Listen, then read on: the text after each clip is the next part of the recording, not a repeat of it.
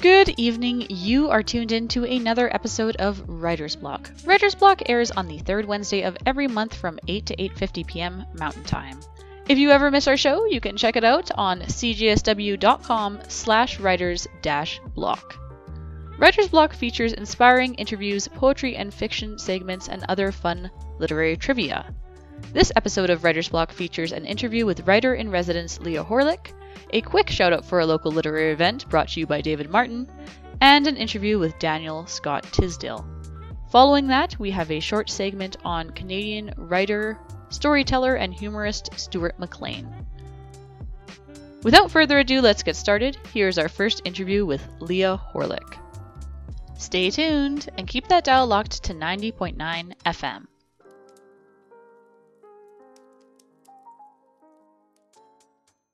Hi, my name is Jenny Kwong for Writer's Block on CJSW 9.9 FM in Calgary.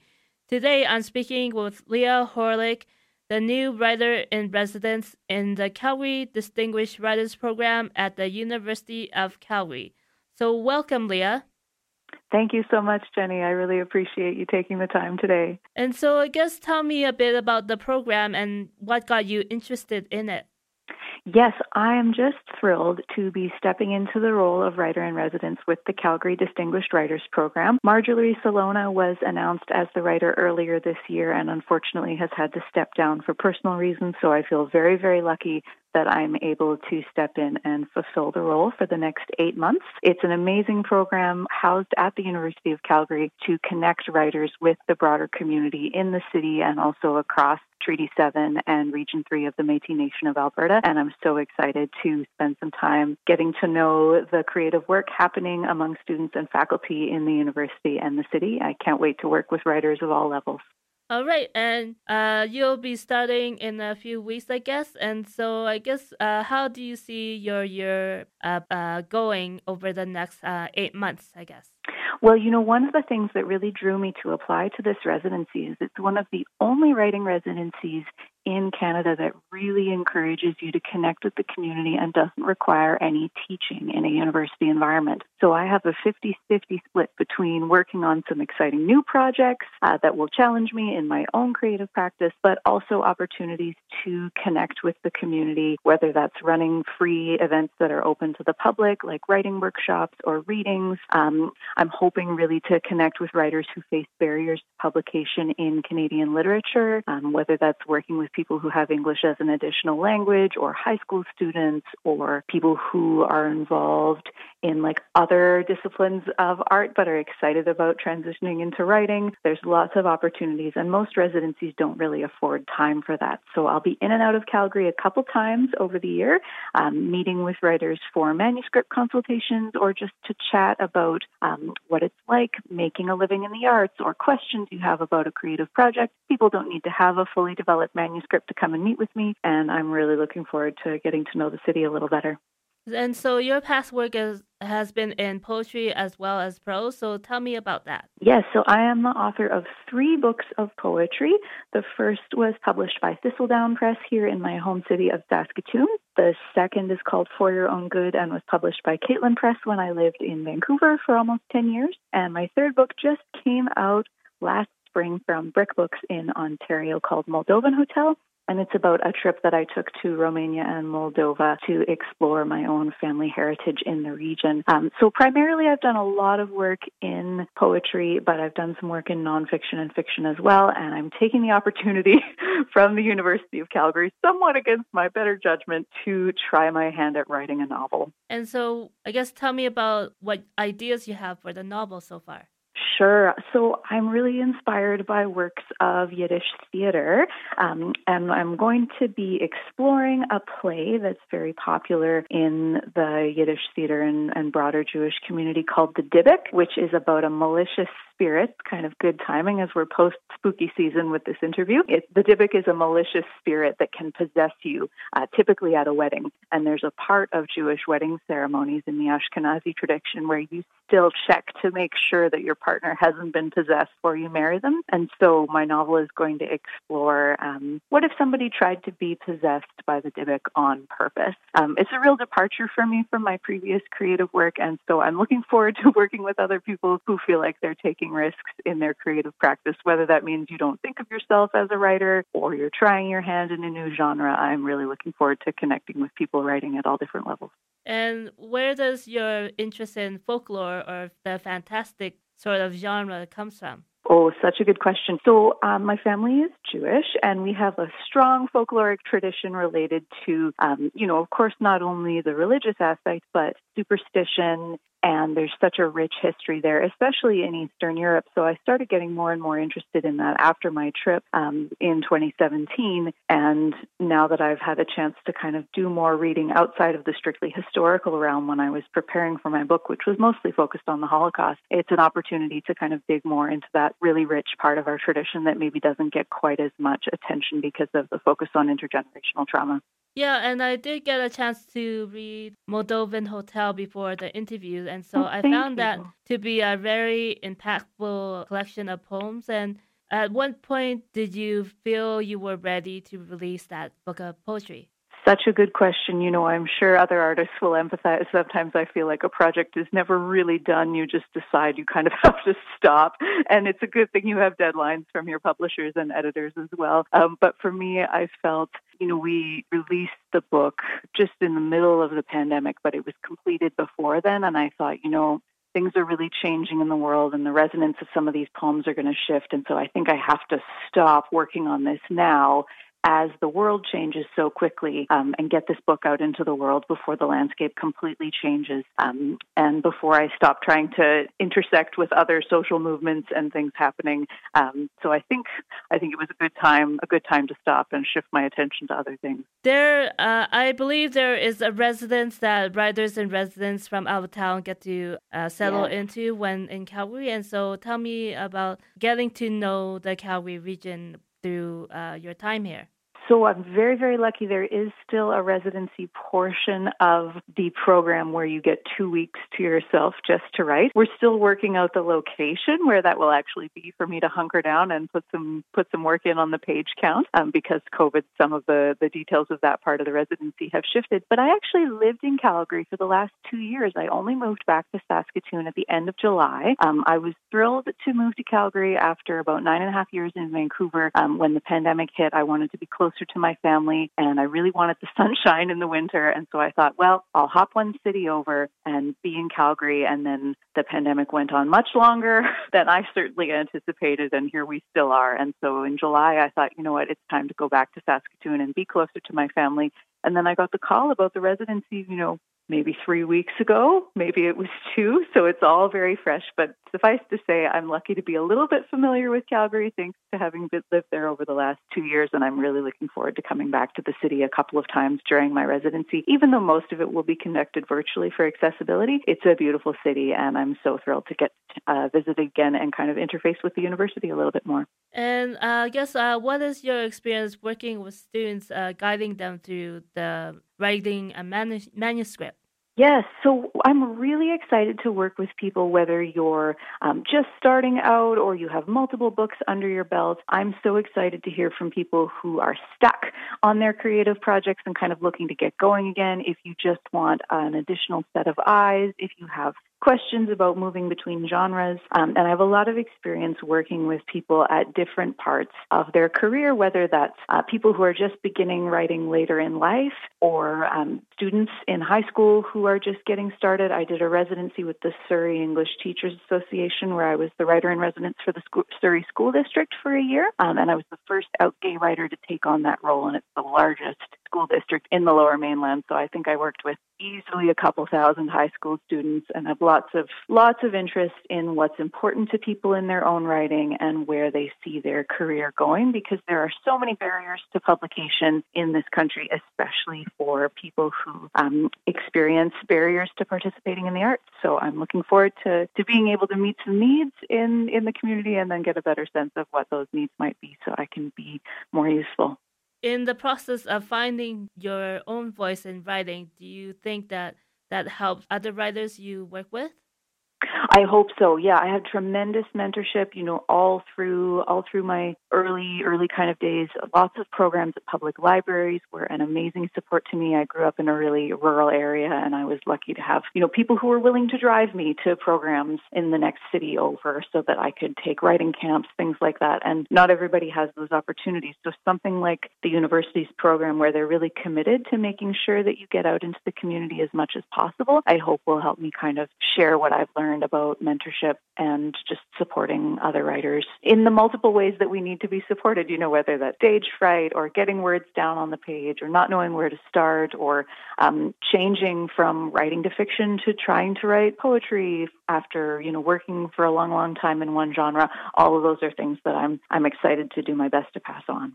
Okay, and I guess we're wrapping up soon. Anything else you look forward to in this residency and you'd like to talk about? Oh, well, I really just hope that folks will consider booking a manuscript consultation with me wherever you are in your own projects, or even if you just have an idea or a bad case of writer's block that you'd like to talk about. You can book online or in person if I'm in the city for office hours, and the best way to find the booking form is through the Calgary Distinguished Writers Program website. There's a button that says Request a Manuscript Consultation, or you can find the link in the bio on my Instagram, which is just my name, which is Leah Horlick. All right. Thank you very much, Leah, for your time today, and we'll look forward to seeing you soon in Calgary. Thanks so much, Jenny. Really appreciate it. Okay, thanks again. Bye. Bye. Hi, this is Jenny Kwong for Writer's Block. That was my interview with Leah Horlick, the writer-in-residence in the Calgary Distinguished Writers Program at the University of Calgary. That was my conversation with her back in early October. You're hearing this 1 month into her residency. She is a Canadian poet with 3 collections of poetry. Her most recent is Moldovan Hotel, that was written inspired by a trip to learn about family connections in Moldova and Romania. She lives in Saskatoon in Treaty 6 territory. For those who just tuned in, you are listening to another episode of Writer's Block on CJSW 90.9 FM. If you missed that last interview with Leah Horlick, you can always check it out on cjsw.com.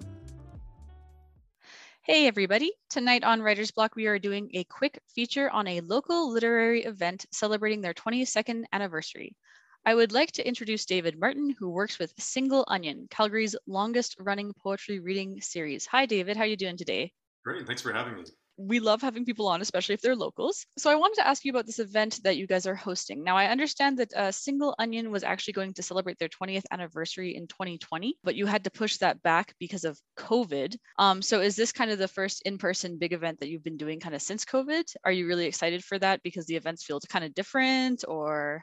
We've done a few in-person events since COVID. During the pandemic, we had switched to doing online readings, and so we would welcome in poets from. Actually, we could bring in poets from across Canada to be part of our online readings, which was kind of nice. And we could keep our reading series going, which was great, and keep our audience connected with the poetry scene. But we had planned a large party for our 20th anniversary, and then everything was planned, we were ready to go, and then we had to put it on hold. So we're really excited that now we can get together with everybody and celebrate. And it's going to be at Inside Out Theatre on November 19th, and it's our 22nd anniversary. So we're Calgary's longest running monthly poetry reading series, and we've hosted hundreds of poets from all across Canada and featured local authors. And this is just a chance to kind of party and bring people together. CBC once asked me a couple of questions. And one of the things I said is that I loved literary events because they always had free wine. And I was always that person that would head like straight to the snack table during the breaks. I don't know if anyone else does that. I feel kind of called out whenever I do that. Well, awesome. Well, thank you for reaching out to us. I wanted to ask if you wanted to give our listeners a bit more context about the event. How large do you think it's going to be? How many people do you think are going to be there? I'm not sure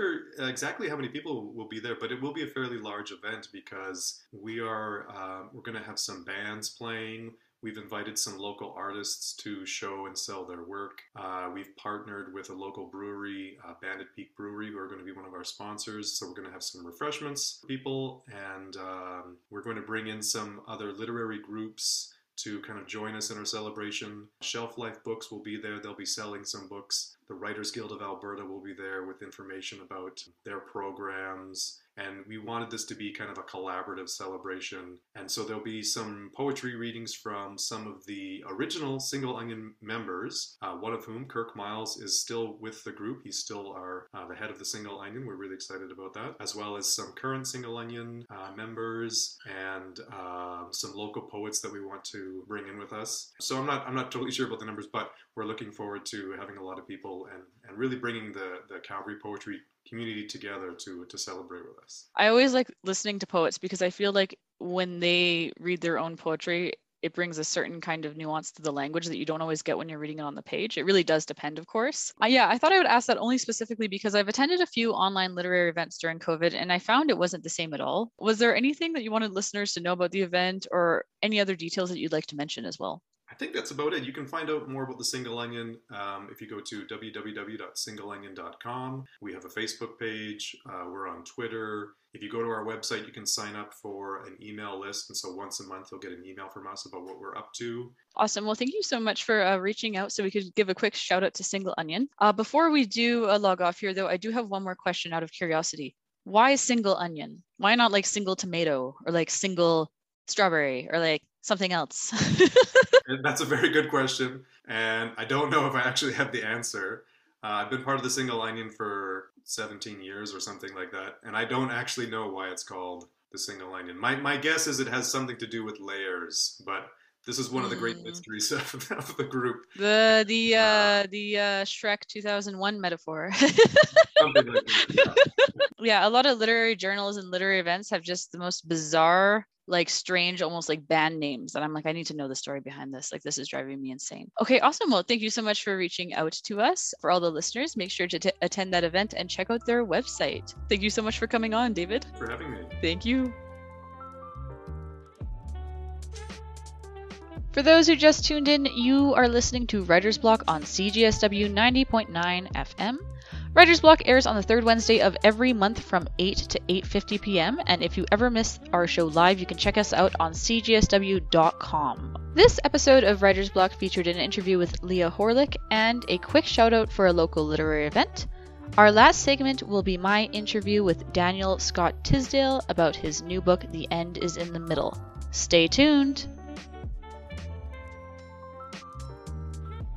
And the cat ran away with the spoon on CJSW.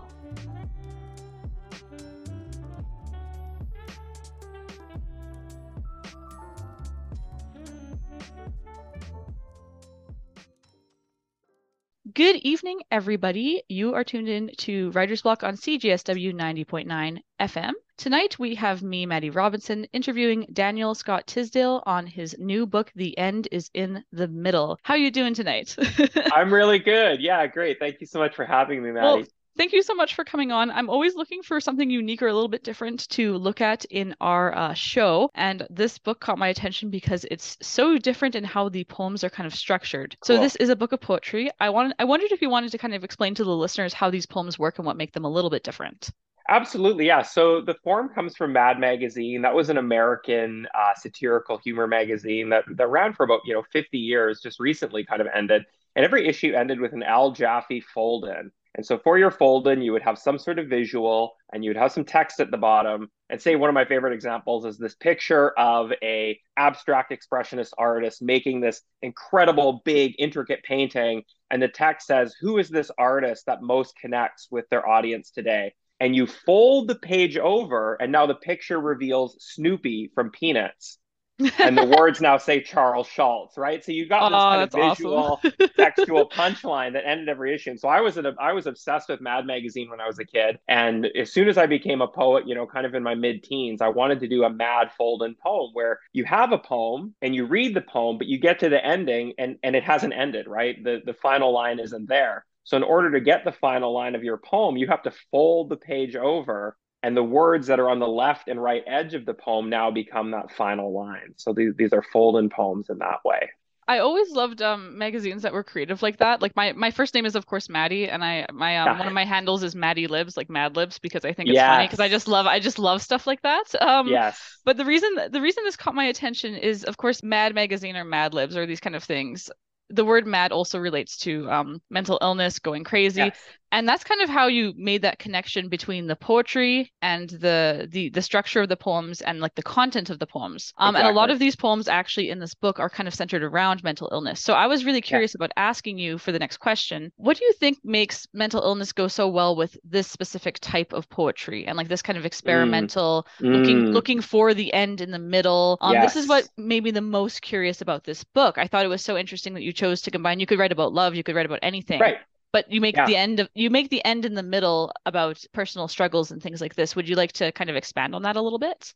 Absolutely. Yeah. So just to go back a little bit, so I wrote my first Mad Folden poem in 2004, I think. Yeah, 2004. Finally figured out, pro tip to anybody who wants to write one, come up with your last line first, because then you know where to seed the words along the edge. So I finally cracked that. Ended my first book of poems in 2006 with a Folden poem, and that was kind of it. A lot of my life has sort of been, these ups and downs and these mental health struggles. And, it was in January of 2017 when I had another, just really difficult experience and, didn't sleep all weekend, was really in a bad state. And, as I often do, I went to writing, as a way of kind of encountering this and dealing with this. And I'd written a couple lines about the brain on fire and etc. And I started to write something, and who knows what, just this inspiration. It just seemed like, here's the chance to write another Mad Folden poem. So it really was born just out of the moment, without a lot of like sitting back and kind of chin stroking and kind of intellectual thinking. It was just literally in that moment. I'm really struggling. I need to think about this. And so it was then that's how I wrote that Mad Folden poem. And then the second one was the title poem, The End is in the Middle, which was our encounter at the airport, where because of Trump, everyone was being kettled and bottled and delayed. And we were in this big spiraling line, and people kept saying, where's the end of the line? Where's the end? And we're all like in the middle. It's like, Yeah. I was like, oh, wait a minute. That's like a Yeah. mad, right? Well, And so that's how there's that poem came. exactly, and it's such a great metaphor for chaos. Like that's how you know it's chaos is when the end's in the middle, right? It's like, Right? but that also relates to I think like like you say the brain and things like this. So this Yeah. is really interesting. Sorry, I was just listening to what you said. So you mentioned that a lot of times you started almost kind of with the last line first. So the end was Yes. actually in the beginning for the process, but it's in Yes, the middle exactly. in the poem, but Yeah, it's in the end hypothetically. So the end is everywhere. Interesting. exactly. It's kind of interesting. So I understand you also teach creative writing, correct? Yes. So I wanted to ask about that then. I think I'm just going to roll within just because I need to understand this technique a little bit more. So when it Yeah. comes to writing the last line first, obviously there's a pragmatism element to this. I know if you've never written a poem, you might think, oh, interesting, he made a poem and then it folds into the last line. But anyone that actually Yeah. has written anything will be like, how did he do that? That was probably Yeah. such a headache. I once did a piece that was it was a piece that included elements of blackout poetry, but trying to like format it and get certain elements on the page was like it was Right. by the end I was like I'm gonna rip this thing apart. Like I'm so Uh-huh. annoyed at this. So as Uh-huh. someone who's kind of delved in with things, like I've done anagram poetry and stuff just for fun, of Yeah. course. Yes. It's Yeah. Yeah. way harder than people think. Way Uh-huh. harder.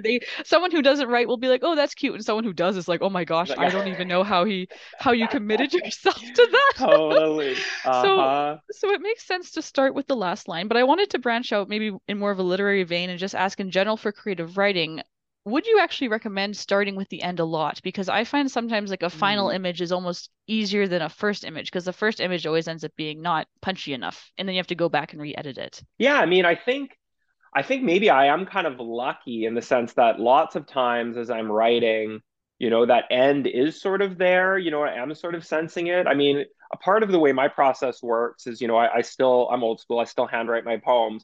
And I always write with 2 pages in front of me, and it'll change right or left, but one side will be where I'm writing the poem, and I'm just going free. I'm like, here's my first line, here's my second line, and the juices are flowing.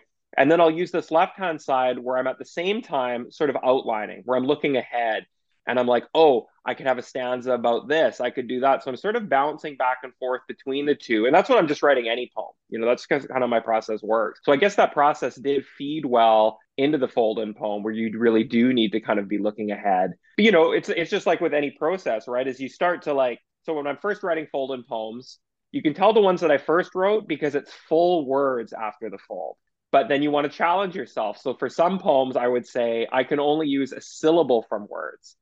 So if I'm going to make my end line, I'm only allowed to use the syllables from the end and the start of these different words. And then it's like, okay, I'm actually only allowed to use one letter from each word, or and so you do start to set these new challenges for yourself as you start to figure out the form. And I do think, and I actually hadn't thought of it till you asked this question. It's like, yeah, like there is the obvious, mad fold-in poem. I'm in a fit of madness, so I'll draw on it. But your question makes me realize that, yeah, I think there's also something in the form that was helpful, that combination of guidance and challenge, that comes with the fold-in form, that possibility for adventurousness, but limit, that I think is helpful if you're in that state, you know what I mean? And you need some sort of focus. It's true. And sometimes the form almost is like a container. It helps hold all the Right? chaos, right? And like even I was looking at the cover art of this too, because it's almost like two hands holding a brain or a brain on fire. But I was thinking Yes. about like left brain, right brain, because you do Yeah. fold in both to the middle. And it seems Yes. like your Yeah. process is actually quite literally left brain, right brain. So that's Yes. very interesting. There's a couple of references I got here. The first that I got was you do reference a poem called Her Kind by Anne Sexton. Yes. And I was so excited for this because that poem actually was one of those poems when I was very young, like 13, that actually got me into poetry because Uh-huh. it does something a little different. And so I know sometimes when it comes to poetry, part of why people like the form is because I know that free verse is very popular these days and things like Yeah. this. But to have that challenge of having that last line in the middle or to like almost follow kind of more of a structure, like a villanelle or a sonnet or something, it adds more almost pressure to try and think Yeah. creatively and think outside of the box. But I did want to start by asking about a couple specific poems. So you have this poem Mhm. called Our Kind, which is kind of based off of Yeah. Anne Sexton's Her Kind. So for the listeners who don't know, Her Kind by Anne Sexton is a really good poem that's basically about kind of a quote unquote witch. But as it goes through the poem, like the first stanza, she's a witch. And the second stanza, oh, she's not really a witch. She's more of just a woman, kind of a weird lady in a hut. Yeah. And then Yeah. the third stanza, she's just a regular woman that's being burned. So I love this when I was 13 because I read this because as she goes on, it just humanizes her more and more Yeah. from this like 12-fingered or 11-fingered thing just to this person who's being subjugated to torture. So I wanted to ask, what out of all the different poems that you could kind of riff off of or work with, why did you choose Her Kind? Like what connected you with this poem particularly? Yeah, I mean, a part of it was I had a similar experience with Sexton's work as well at a young age, where as a poet who, yeah, writing about experiences that I had, obviously not as a woman, but as someone struggling with mental illness, and I was just like, that was for me. Obviously, lots of people were doing that, but that just happened to be someone who I, found in the Moose Jaw Public Library, and was like, wow, I didn't know you could write about this. I didn't know you could write about this in this way. So she was always a poet Exactly. who was very close to me in that way. And then as I became a teacher, wanting to teach her work, I just found that this was just such a great teachable poem in all ways for its extremely important message and for its art as well. And so it was always with me in that way. And then I was just thinking of okay, what it's a great poem to jump off of in terms of sort of like mad solidarity then, of like we are together, we are a community, and just trying to sort of speak to and connect with that. For sure. And I think it's interesting. Last month I did an interview with someone, or it might have been the month before, with an interview with someone who did it was an anthology about witches or like the idea of a modern witch. And I think it's interesting Mm, because of course Anne Sexton's poem is about that, but I think it's about like the outsider or yes. being misunderstood. And so it really does connect with mental illness. Part of why I was curious about this poem is because with her poem, I have it up on my screen here, so I'm not that good with the poem. I don't have it memorized. Although I did love it when I was quite young. She starts by saying a woman like that is not a woman, and then Yeah. she says the woman like that is misunderstood, and then she finally says a woman like that is not ashamed to die. So it's like the Yeah. slow, the repetitive lines at the end kind of slowly lead you to the shock of what's going to happen. You do Yeah. something a little different. You say who can cure our kind, who can solve our kind, and then you say who can see and believe and embrace our kind. So are you kind of trying to provide a narrative of like how people approach mental illness, of like trying to Yeah. solve it and then trying to cure it with pills and then trying to solve it as a problem, then maybe just trying to embrace it instead of like Yes. finding something there. Exactly. Yeah. Yeah. is probably perfect for students too. As I know students, probably especially with COVID, I assume have been struggling quite a bit. I wanted to ask you a little bit about your experiences teaching and teaching poetry and how it relates to this book. So you have this poem called Snowflake, and I assume it's kind of related to like how people, especially kids these days, are called like special snowflakes, and there's this whole Yeah. there's this whole kind of almost like pseudo insulting language about it, and how everyone's Yeah, a yeah. snowflake and everyone's beautiful. And you have this poem Snowflake, and I wanted to ask you with your experience teaching creative writing and then seeing the new students come up, like what makes them different from earlier generations? Like what do you take about this snowflake trend? Oh, Because interesting. Well, yeah. I've heard all sorts of opinions about this. I don't know what to think. Interesting. Yeah, that's a good question. So, I mean, one thing I will say, is, I wrote this poem. So, I wrote this poem actually. I had a book of short stories come out last November. So, of course, everything was totally shut down. I just so happened I was actually living alone at a lake. So, I did this amazing book launch where I was connecting with all these people online, and it was a really special night. And then the event ends, and you close your computer, and now it's like, oh, I'm a person sitting alone at a lake, and then, Oh my but gosh. having right, but having all this energy in me still, and I was just in a moment of just feeling this connection with everyone kind of at the event, and just feeling very lucky. And for whatever reason, I just felt like this need to reclaim this word snowflake, to say there is sort of power in it. Like, yeah, go ahead, call me a snowflake. I'm happy to sort of like be accused of that, for the reasons that I outline in the poem. Oh, and just quickly, if anyone's interested in listening to the poem, I do have that on YouTube as a video poem kind of adaptation if people want to check it out. But yeah, in terms of students, I haven't been teaching. I've been teaching for a while, but not that long. So I started teaching at University of Toronto Scarborough in 2009, and I teach mainly creative writing and some academic classes. And yeah, I mean, I would say if there's been a change in the students, I think they are more politically aware, and I think they maybe are more politically engaged. But again, you would see that with creative writing students anyway. You know what I Yeah. mean? That There if, it's out even of if all the students. right, even when I started teaching, maybe if the larger campus, but again, our campus is pretty politically engaged too. So I would say maybe I'm in a slightly unique position in that way, but I would say that yeah, like I feel hopeful and excited when I look at the students, who I teach in the creative writing classes, just for the quality of their writing, for the way they kind of hold and do support one another, that it's not just about them and their sort of like vision and their careers. For the most part, very, very happy and very hopeful. That's good to hear. I was only curious because this poem, I felt kind of like the political undertone of it only because like I know this is kind of a thing with the younger generation getting called special snowflakes, and then the last Yeah. line says you are snow, which is of course different than a snowflake because a snowflake is something small and delicate. But as we mentioned earlier, so for listeners, we were talking right before the interview, we got held up on this interview because of a blizzard. So it's like, do you want to undermine the snowflakes? Are they that pretty when Yeah. there's like a million of them? Right? So Yeah. like you have to kind of remember this, I think, and people forget Yeah. this, I think. Yeah, Right? exactly. Which is maybe the thing. So you have this poem called Method, and you say, why one and not the other? Why poem and not hastily splattered canvas or mime? Why bullet and not pill or bridge? Are we destined, born into our craft, as with the elemental signs of our birth? This one kind of struck me only because I wanted to ask a little bit about this particular form of writing and mental illness. So, there are songwriters and there are visual artists, there are dancers, there's all sorts of different kinds of art.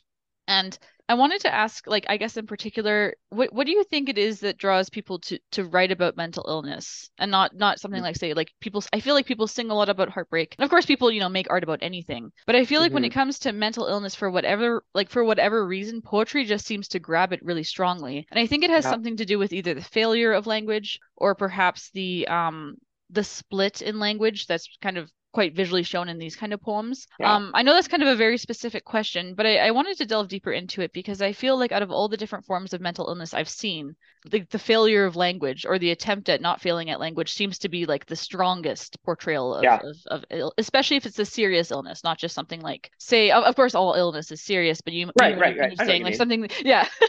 Yeah. You understand what I'm saying? Something that's Yeah. very, very difficult to deal with. What is it about language that seems to kind of like pull people in? Because I know in literary theory, there's a lot of different theorists that talk about language being almost they utilize language like saying that language is quote unquote crazy because you're trying to Yeah. communicate something you never can, or you have Yeah. a picture in your mind, but you're using like random syllables to like it almost is a Yeah. little crazy. And like they of Yeah. course it's theory, so they use words like, like they say like psychosomatic and all these things, but Yeah. I guess my question to you is like where is really the connection between the method of writing and poetry and mental illness? Like why are those two things so connected?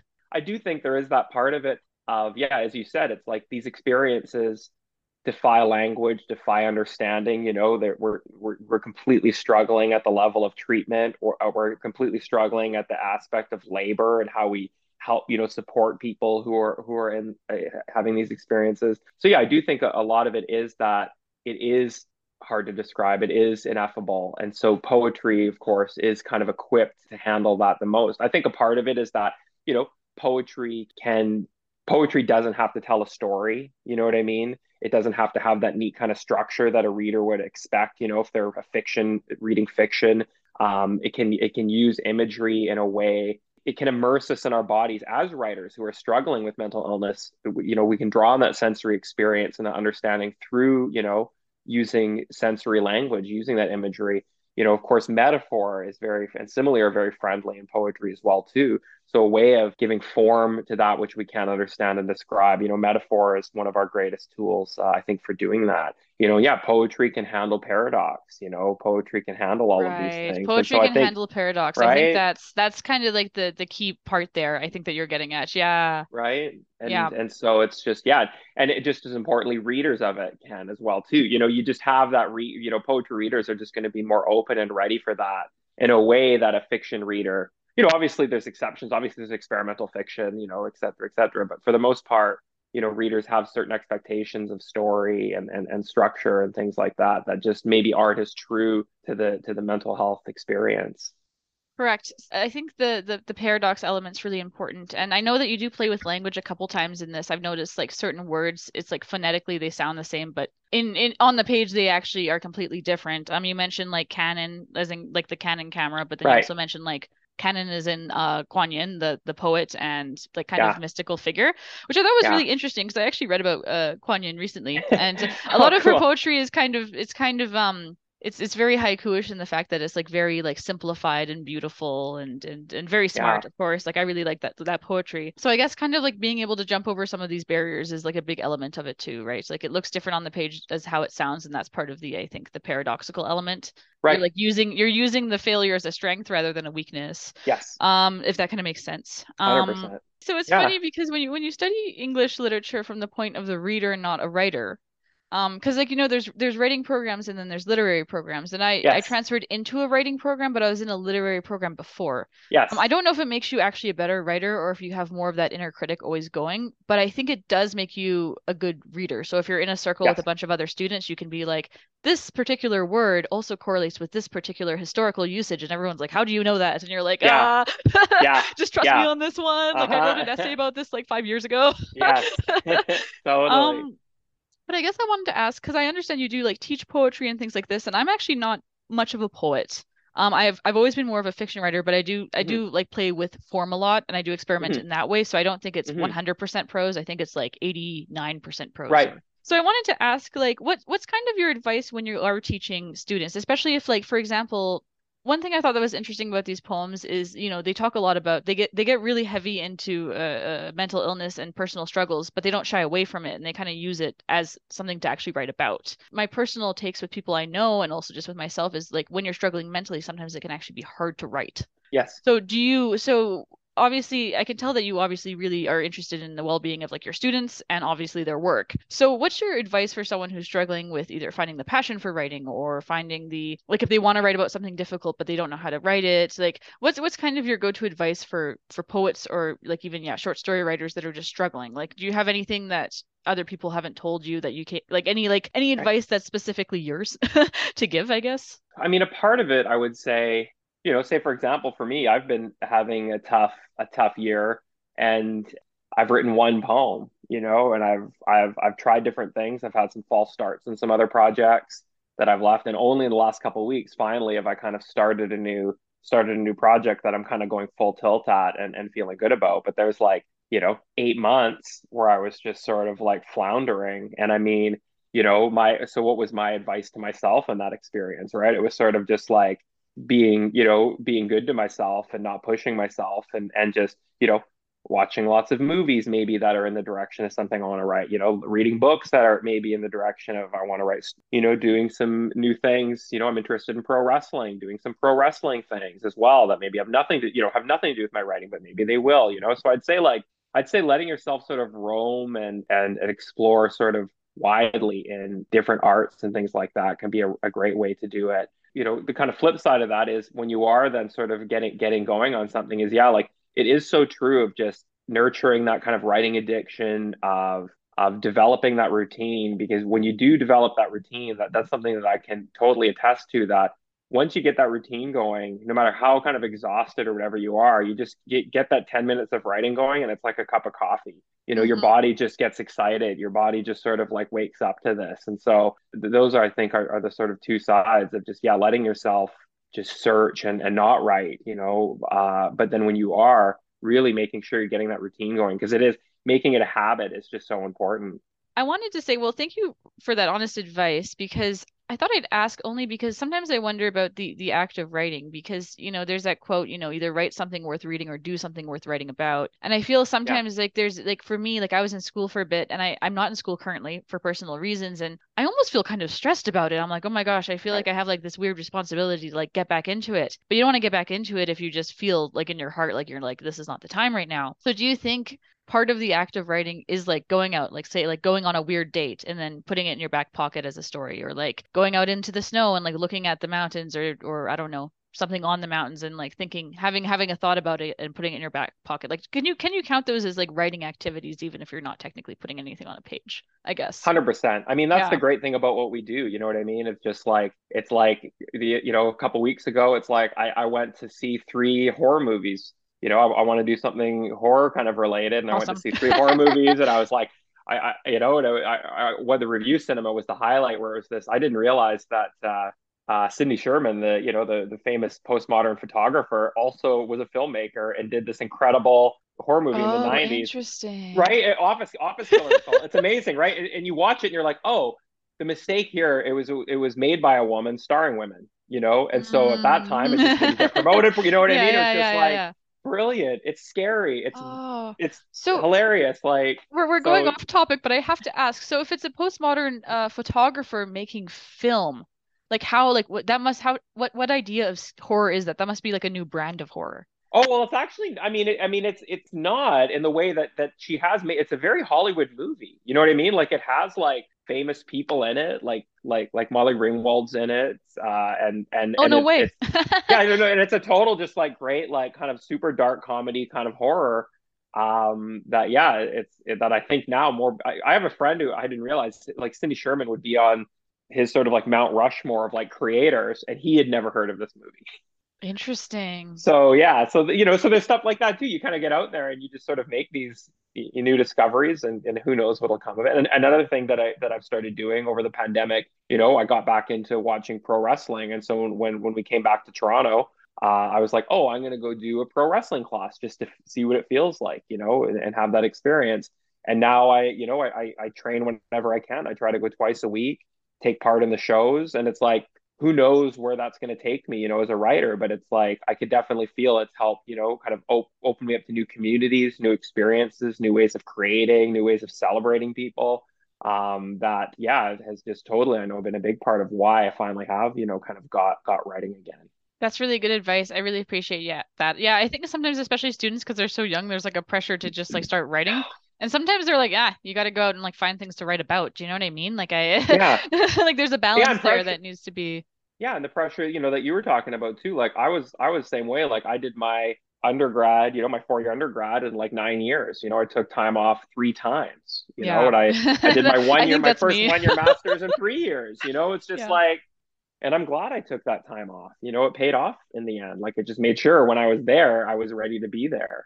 Exactly. And it's like taking the scenic route is sometimes actually the real route that you need to take, right? Yeah. Like totally. Well, thank you so much for coming on tonight. For any listeners interested, The End is in the Middle is available at local bookstores near you, and there's no excuses for saying that they're not, because they are. I've checked personally. And thank you so much for coming on, Daniel, and it was a lovely chat with you. Oh, thank you so much, Maddie. Thank you.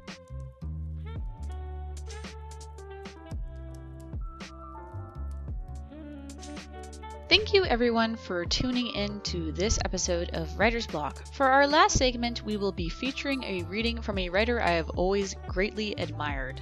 Next up, we have a piece from Canadian writer, radio broadcaster, and humorist Stuart McLean.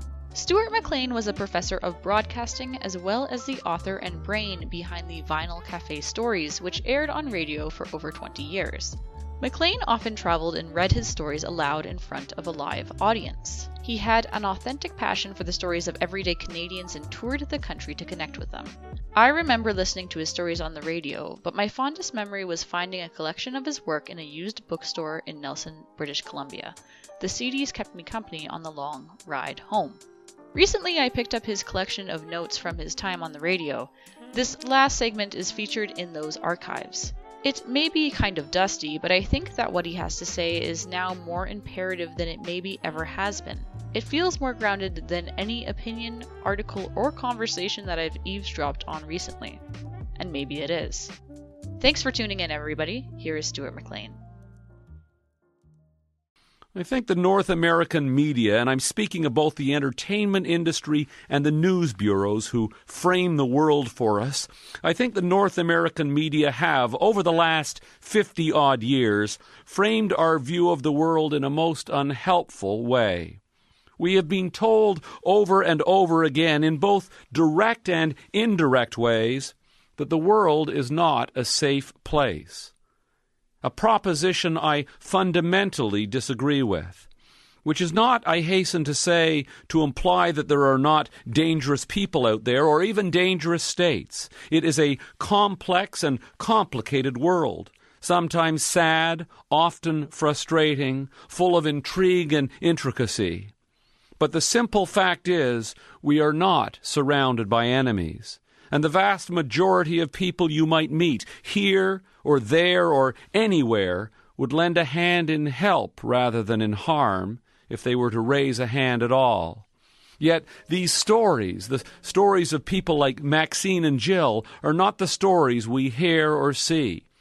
Consider all those police shows and reality shows and talk shows. They add up. Consider the movie chosen by the Academy of Motion Picture Artists last year as the best of the year, the best America could do. No Country for Old Men.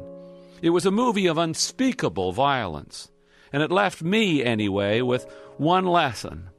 And that was to question my instinct to stop at the edge of a highway if I ever saw anyone in distress, ever again. The strangers our schools teach our children to avoid are more apt to help than harm them. Yet here in Canada, various politicians and police forces serving their own self-interests have warned us about rising crime rates when the reverse is true. But we buy into the fear and hover around our children like Secret Service agents. And instead of sending them next door to call on someone, we arrange play dates as if we were social secretaries rather than moms and dads. We have bought this danger story hook, line, and sinker. And in so doing, we've robbed our children of childhood. I fell for it too, which is probably why I feel so strongly about this. It's worth pointing out that it's not just the media who should be held to accounts.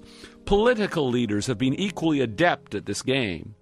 It served more than one leader to paint the world as a dangerous place, to point to the enemies hovering around us. Any person who has traveled widely would tell you otherwise, would tell you this world is full of men and women just like you. Men and women who are anxious to look after themselves and provide for their families and muddle through to the end as best they can. There are not armies huddled on our borders in the darkness. And if there are, they are the armies of the hungry and the dispossessed. And yes, again, there are bad guys, and yes, it's a tricky business navigating the ship of state. But any political leader who tries to tell you it's time to circle the wagons is trying to sell you a bill of goods. Forgive me for going on, but it's not said enough, and I'll say it again. The world is a good place, full of good people. And when we act out of that, when we act out of hope and optimism and faith in our fellow man, we act out of our best selves, and we are capable of doing great things, of contributing to the greater good. Hope and optimism are not synonymous with naivete. We should be looking to the future with flinty and steely eyes for sure, but they should be wide open with hope, not squinting in fear. If it's evildoers you seek, you'll find them aplenty. If it's enemies that you want, they are there too. But if you want the truth is, blessed are the peacemakers. Ask, and it shall be given you. Seek, and ye shall find. Knock, and it shall be opened unto you.